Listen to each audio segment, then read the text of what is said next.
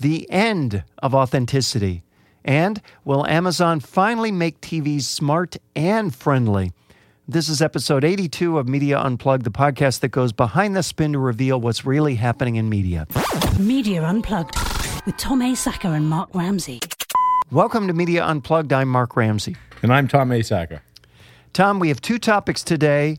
One is dense and difficult to understand, and the other is less dense and still difficult to understand. Away we go. Here we go. So beginning with the first one, the end of authenticity. This is from a piece in Medium. I don't understand Medium. Medium, everyone writes for Medium, and I just don't understand Medium. I have to begin there. I don't understand me. I get what Medium's trying to do. I don't know why so many people are writing for it, though. It started out because it was some kind of elegant platform for the design of the text, but I don't know what. No, you're right. I have no idea. Yeah. The age of post-authenticity and the ironic truths of meme culture. That's the actual... It's amazing I read past that. But it doesn't get did. any easier, does it? Well, it's like this. The theme of this is really about, kind of the crisis in authenticity, because there's this wish for authenticity. We're always talking about authenticity. How much marketing wisdom have we all heard, read, seen, and understood that says you got to begin by being authentic, or millennials really respond to authenticity, or post-millennials are all about authenticity, and come to find out that the very essence of the very essence of authenticity is inauthentic. I know. So the article begins with a number of points. Number one, media isn't really real. Okay. I think that goes without saying. The work of making real news, fact-checking, triangulating processes by which news organizations ensure their coverage is accurate and uphold professional principles of integrity. Journalists talk about it continually on Twitter, yet is the message getting through? Well, public trust is and isn't holding up, it goes on to say. The reputational impact of the fake news issue has been predominantly borne by digital and social media channels. 58% now trust social media coverage of politics and elections less than what? I'm not sure. 41% trust online-only news sources less. Again, less than what? I don't know. Traditional television and print news media channels have held up comparatively well. Here's the thing I don't understand. What do we even mean by trust? Why is it important to trust something?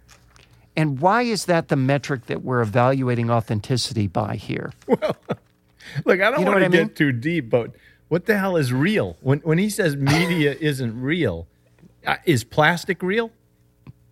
I mean, what's real? It depends. So they said that fakery is growing. Okay, listen, anytime you see something growing, that simply means it pays. Based on how everything is being measured and monetized by everyone in the ecosystem, if something is growing, it pays. It's working. That's why if you see direct mail come into your house still, that means somebody is paying, it's paying off somehow. Right. It stops coming otherwise. Now, I like what of the work of making real news, like you said, fact-checking, triangulating processes. That's a good word. Who has the time? I got to tell you, Mark, I just have to tell you this because to me it was funny. It probably nobody else saw it in the world but me and you and some people listen to our podcast. The other day I'm watching Good Morning America. Michael Strahan is interviewing the hero of the Waffle House shooting, that guy James Shaw Jr. Okay. Now, this is like the morning after the incident or something, right? The next day or something. So I'm watching Strahan's eyes because what he's saying to the world is, I got a hero here, right? And I'm listening to the story. And this guy, James Shaw, he's telling his story about being out at a nightclub with a friend, going to the Waffle House at 3:30 in the morning, watching the cook stack clean dishes a little bit too high, wondering when they're going to fall over, hearing a bang, thinking a dish fell. Then when he saw what was happening with the shooter, he ran into the bathroom hallway and hid behind a door. He said he felt like a fish in a barrel. He just wanted to get out of there. So when he saw the gunman lower the gun to reload, he ran full speed at this guy. The gun fell. He threw the gun over the counter. He wrestled the guy outside in order to, quote, run away and get to freedom. So basically, this guy that they're bringing on to try to show heroism said he wasn't trying to save anyone but himself. But see, that's authenticity. That's postmodern heroism But right they there. didn't want it. But you see, Strahan was going, oh, shit. In the rush to report the news, you get authenticity. Now, maybe this is a good thing. I'm thinking we should exhaust the hell out of people before we interview them so that their brain's executive function is diminished, and then the truth will come out. It just struck me. Do you know? It was just so real, but it didn't fit the unreal broadcast. It was strange. No, I mean, it goes back to the old, remember the old John Ford movie with Jimmy Stewart and John Wayne, and the theme was, you know, if the facts don't line up with the legend, print the legend, That's right? exactly right. Exactly right. It was, we saw real time. What you knew, the next guy that interviewed this guy is going to talk to him. No. Don't say that you were just trying to get away. No, that's so perceptive, Tom, because, you know, if you go back to that old movie, which is what, like 40 years old, 50 years old now, The Man Who Shot Liberty Valance is the movie. Yep. And I remember when the newspaper guys said, hey, we got to print the legend. And Jimmy Stewart, I mean, the story is that Jimmy Stewart is thought to kill the bad guy, who I think is Lee Marvin. But John Wayne is actually the guy who shot the bad guy. Right. But Jimmy Stewart is celebrated for shooting the bad guy all this time, and he goes on to this great career for shooting the bad guy. And then come to find out, he realizes he didn't shoot the bad guy. He tries to tell the newspaper guy, I didn't shoot the bad guy. Newspaper guy says, hey, the story is better with you shooting the bad guy. I'm going to print the legend. Yep. And Jimmy Stewart is feeling like bad because he is party to this. All of that bad feeling has disappeared. Right. It's all disappeared. And you know what? That's you pointing out that movie is a perfect example of fiction being more truthful than the facts. That's right. Print the legend. Print the legend. I love that. It's so true. And this is such a complicated area, but it occurs to me that, you know, obviously the people who are journalists are most worried about this because they're in the business of trying to shape facts in a way that resembles truth, even though you and I both know that even in the shaping of truth, I mean, there is not a uniform, definable There's truth, not an objective right? reality. Of course There's not an objective truth, even as they go out of their way to shape it. Then this article goes on and talks about how technology is making it even more difficult because now through technology you can falsify people's voices, you can fake video, you can put, you know, fake pictures on porn, pictures on porn videos. You know, I'm reminded in the Star Wars movie where they brought back Peter Cushing, from the dead, I might add, to be a character in the new Star Wars movie. And supposedly his, you know, assistant, who was still living, was really touched by that, although I can't help but think that maybe that's not the whole story. So the article goes on to say this isn't particularly new and uses the example of the little girls in England in 1917 who took photos of fairies. And everyone was convinced that the fairies were real because, you know, how could they not be real? Although maybe they are real. No, wait a minute. That was probably, and he fluffed over it, but he should have made the point that intelligence doesn't make someone immune to bullshit, right? Mm-hmm. Because when he cited that Cottingley, England, where they cut out these little fairies and they took pictures, you know who fell for that? Like hook, line, and sinker. Well, Arthur Conan Doyle did, but he fell for everything. No, but this guy was a physician. He's the guy who created the most logical, rational person in literature, Sherlock Holmes. He fell for everything. Oh, you got to look into him in more detail. Look, I'm telling you, if people want... But it supports your point. If you want to believe, you're going to believe. No, if you want to believe something, fakery's going to help you do it. So if you don't want to be deceived, don't desire to believe anything. I know that's a tough one to wrap your head around, but I'm being quite sincere here. So the article goes on to say that people, they said, look, why are people sharing all these fake news things to the degree that they're fake? Is it because that they believe them? No, not necessarily. It's because they want to prove a point. Right. Here's something that's nasty about Hillary. Is it true? Is it not true? It doesn't matter. I hate Hillary. I'm going to share it. Right? Yeah. So in other words, it's just everyone's kind of doing this, like everyone's on the debate stage, and they're just using arguments for which they don't necessarily need supporting data because they're just trying to put forth their proposition. And then it goes into my favorite part. This is my favorite part, which I know it was coming. Here it comes. Rewind to 2010. It was at this time, as smartphones and digital media took over our lives, that the dominant aesthetic of middle-class consumption, fashion, interior, decor, and lifestyle went the other way. Rough-hewn and wholesome. Authentic. Do you remember the beards? The flannel? The workwear? The artisan everything? Tom? Artisan. I knew that there was it coming. is. Coffee, bread, burgers, Yep. ostentatious, I love that term. Ostentatious unpretentiousness abounded. Cocktails in mason jars, wine in tumblers. We're all going back to the plane, Tom. Where everybody Rigid- was sick and had dysentery. And, Yes, we're all going rigid. back. My wife and I. By the way, as an aside, my wife and I are watching The Terror on AMC. It's the series about the two ships, naval vessels from England 100 years ago that were off in the Arctic and were lost and got stuck in the ice. And one of them has there's a Newfoundland, a dog on one. And the dog is just pooping and peeing all over the place. My wife said, well, it's on the ocean. What's it going to do? Where's it going to do its business? But right there. And I said, I don't think they cared. I think they're stepping over it all the time. I mean, that's the least of what's on the deck of these ships. Exactly. That's authentic, is my point. I know. So but they're not going to show it because we don't want it.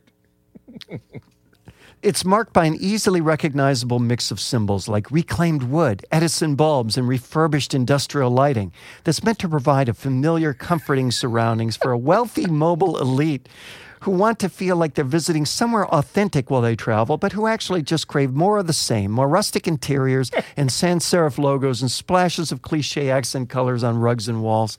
I mean, it is so true. Everything that's authentic is authentic in exactly the same kind of mythical, archetypical way. Look, that when people start buying these virtual reality glasses en masse, that you're going to have these glasses that have authentic wood. They got the wood glasses. You can get them for an extra couple $100. Somebody's going to carve authentic virtual reality glasses. That's a whole other thing. This article didn't even get into virtual reality. I mean, you can assume that once virtual reality hits, you could say goodbye to authenticity of any sort. Yeah, right? I mean, look.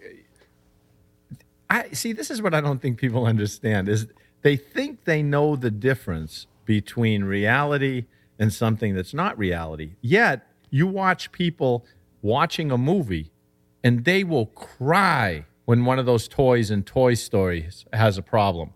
Right. And you look at people and you say, don't you see that you're crying because the Slinky dog misses this?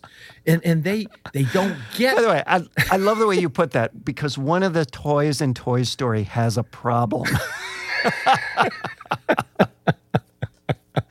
That's it. I can see the pitch meeting now, Give them a problem. What's our inciting incident? The Slinky has a problem. Exactly. Everyone will cry over that. All right, put it in there. No, so I think also related to that, it's like, this is why it's so funny watching CNN at night when Anderson Cooper gets on and says, well, today the president said something wacky, and here are 5 reasons why what he said is false. And he's like, yep, there you go. We'll stick it to the man. And I'm thinking, no one cares about your 5 reasons.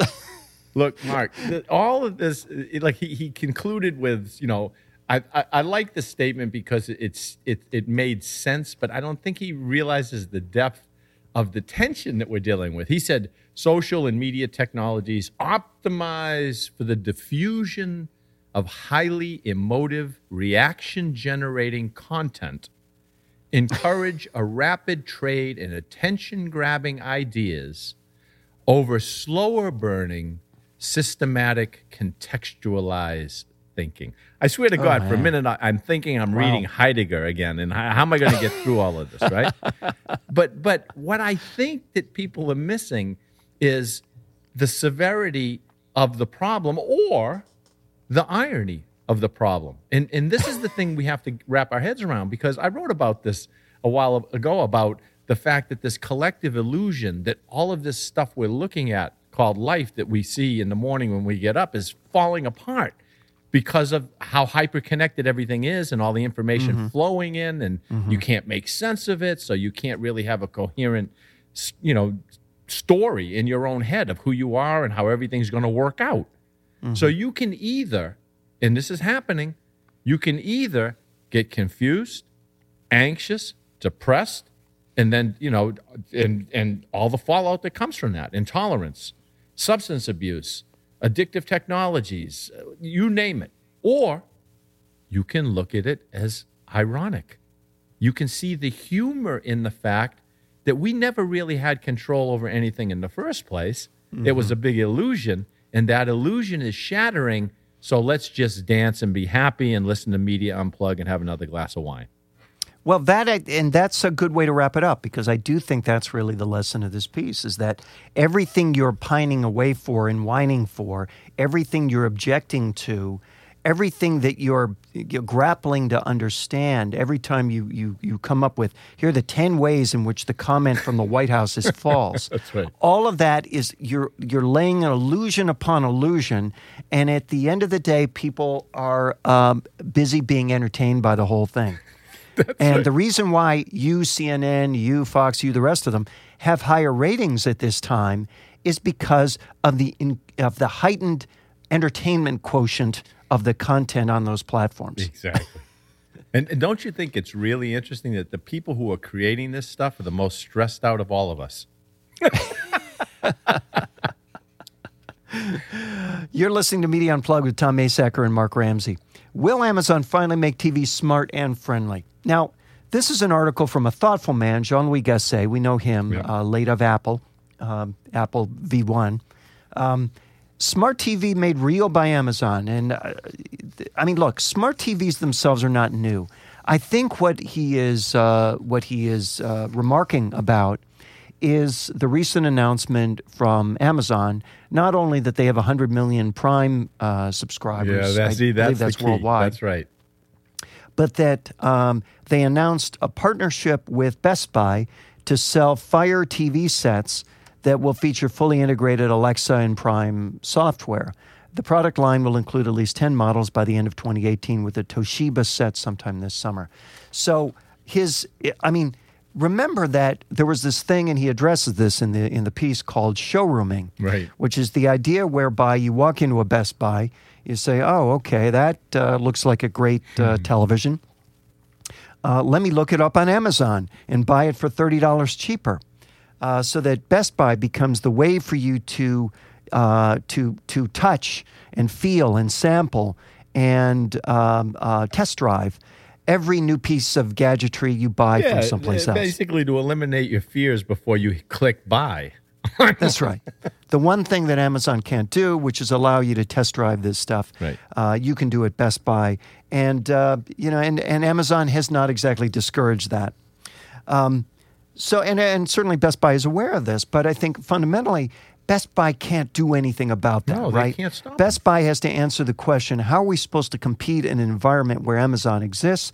How are we supposed to compete in an environment where Circuit City does not, where Sears barely does, where all these other, businesses are closing their doors? Mark, they're looking at it as Amazon, who's a beast with 100 million Prime members, are going to drive foot traffic into the store. Right. Well, this is my question to you, Tom. How will that work?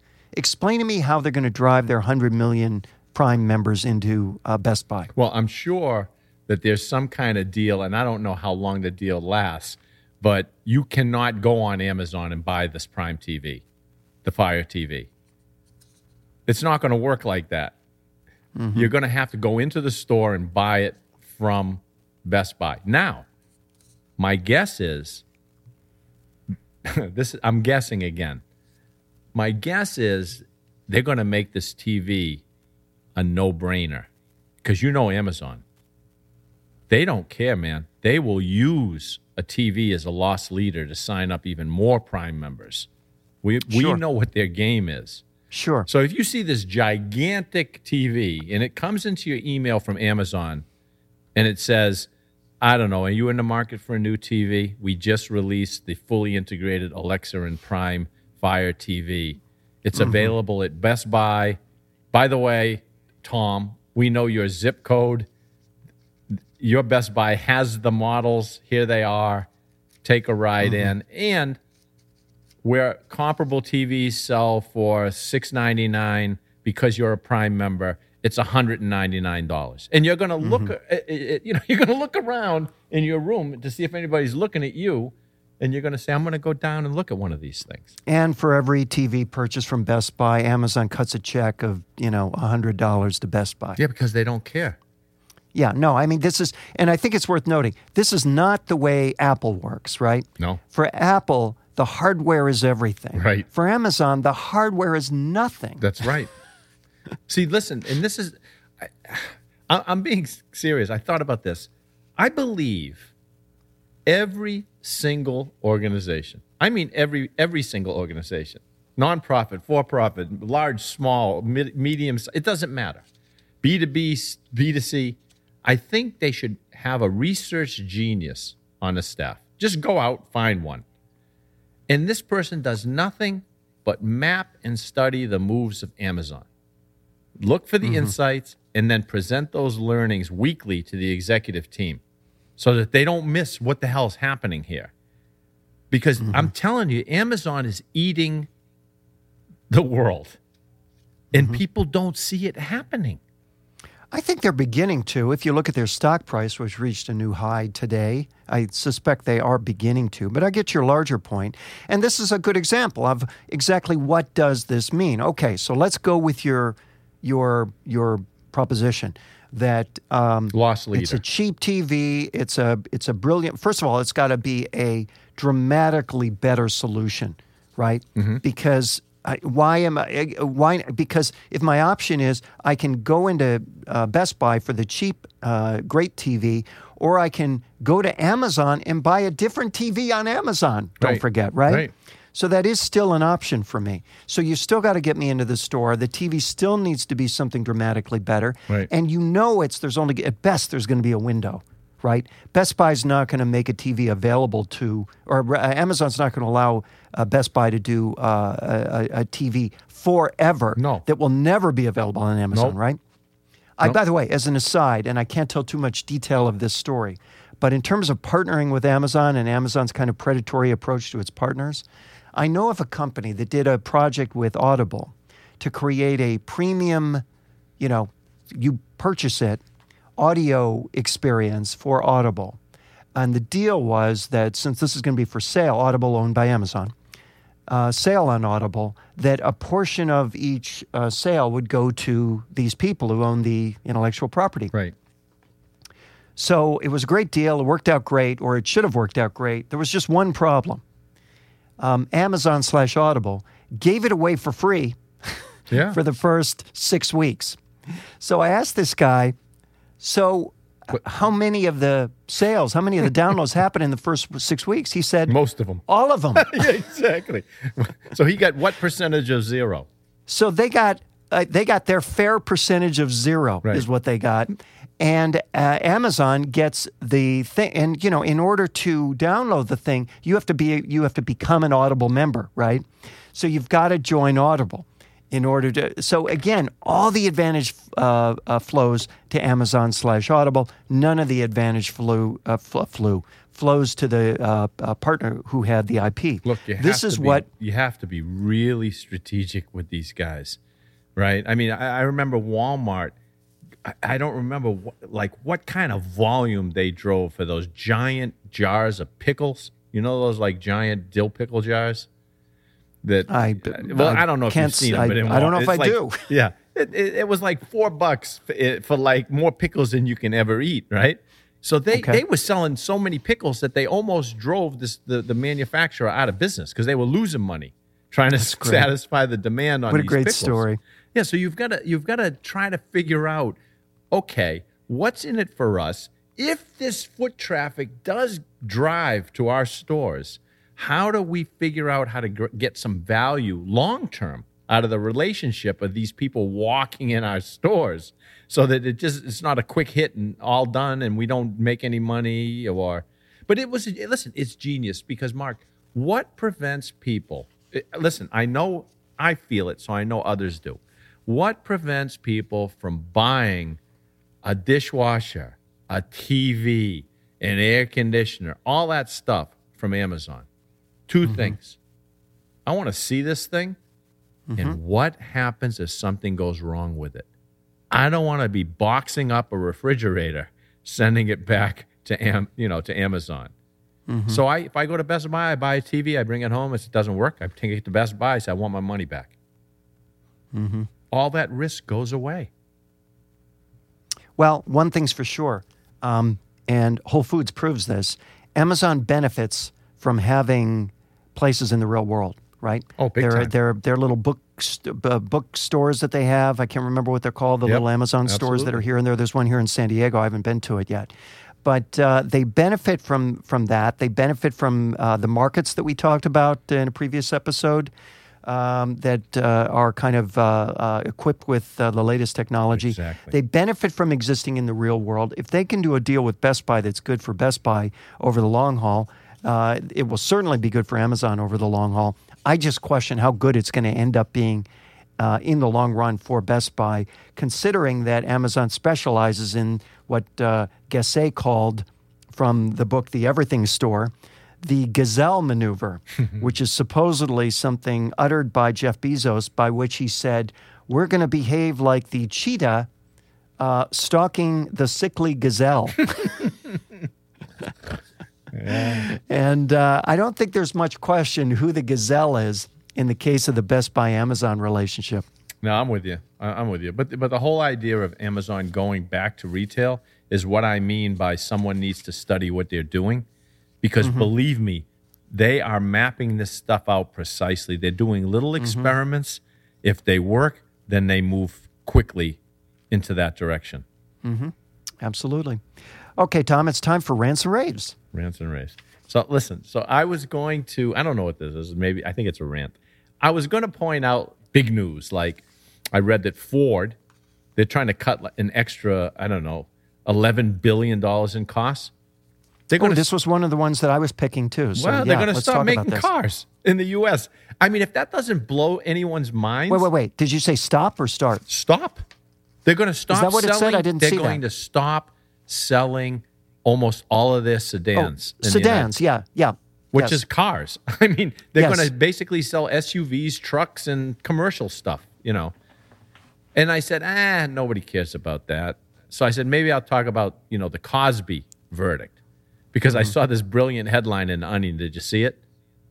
No. It said, Bill Cosby feeling disoriented after jury slips conviction into his verdict.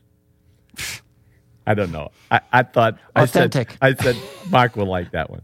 But then I thought, okay, that's not what people want to know. They want something useful. So I've got something, and this kind of harks back to Andy Warhol's 1960-something remark that in the future everyone will be world famous for 15 minutes. So the future's here. I read an article in the New York Times about the rise of what the author called micro merch. Did you see this?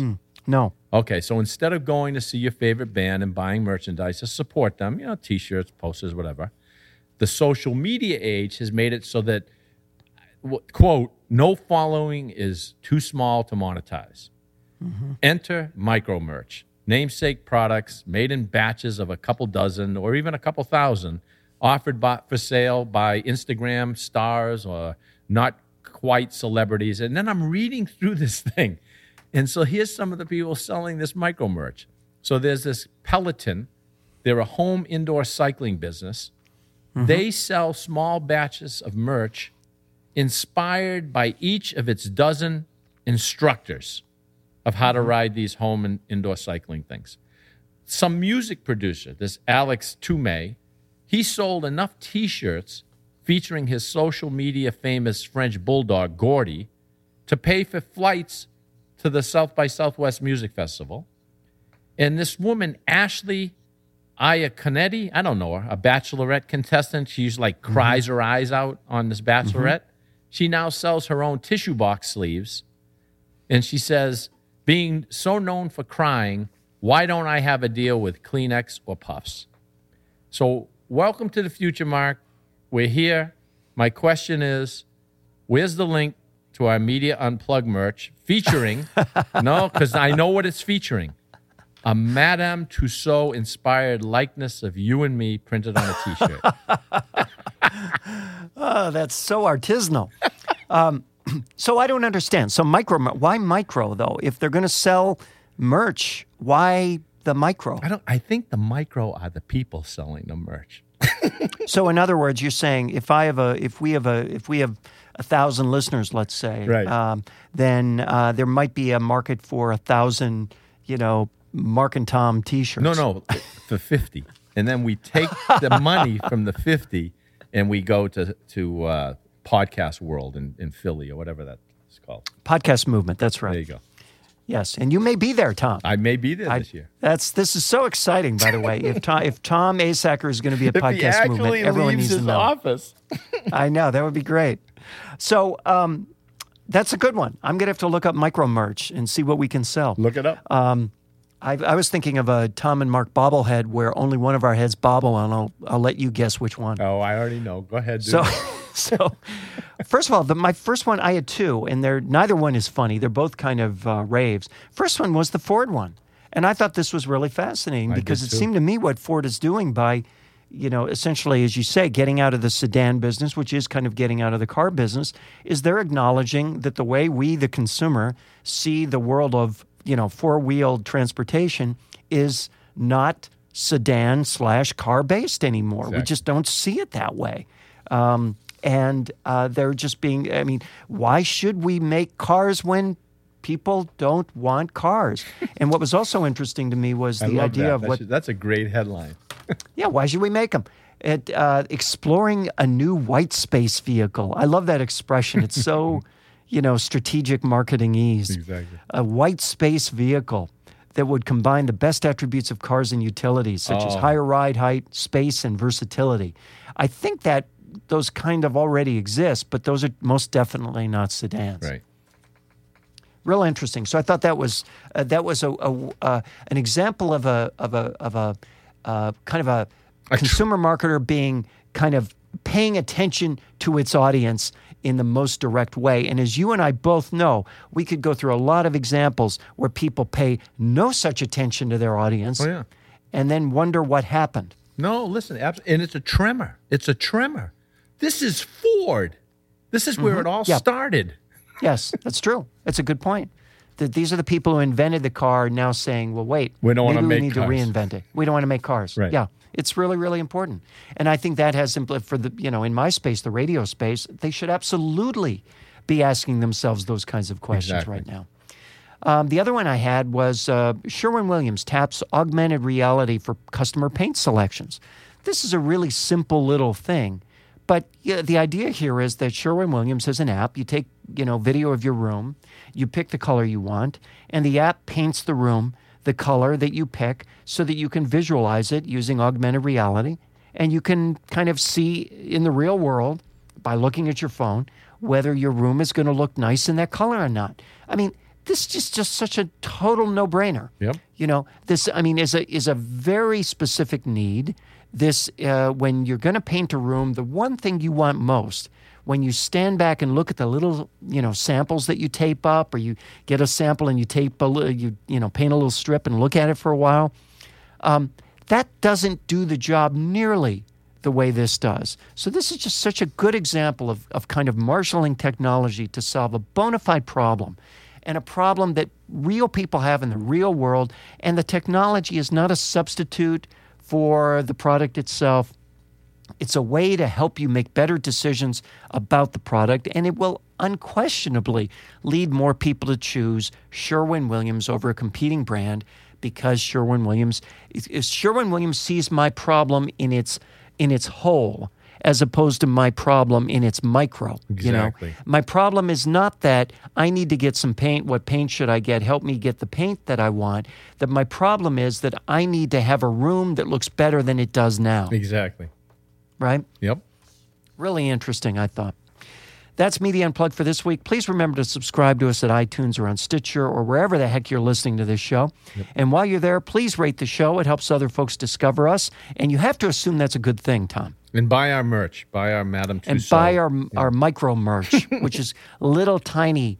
My wife said something to me the other day. She was motioning about someone, she said, here are the post-millennials at the dinner table. And she made this motion of someone kind of texting, except she didn't have a phone in her hand. And I said, are they making little tiny... Exactly. Are they making little tiny wardrobe? She didn't find that funny. You can also catch us at art19.com, Radio Inc., Media Village, Google Play Music, etc. You can follow Tom on Twitter at Tom Asacker and Mark at Mark Ramsey Media. Send us your questions and comments using hashtag Media Unplugged. If there's a media topic you want us to cover, tweet us. Catch up on older episodes, which are still worthwhile, at our website, MediaUnplugged.net. Special thanks to the amazing and extraordinarily busy producer of Media Unplugged, Mr. Jeff Schmidt. Thank you, Exciting audio for media and exciting audio for exciting media. You can find him at jeff-schmidt.com. For Tom Asacker, I'm Mark Ramsey. Thank you for listening.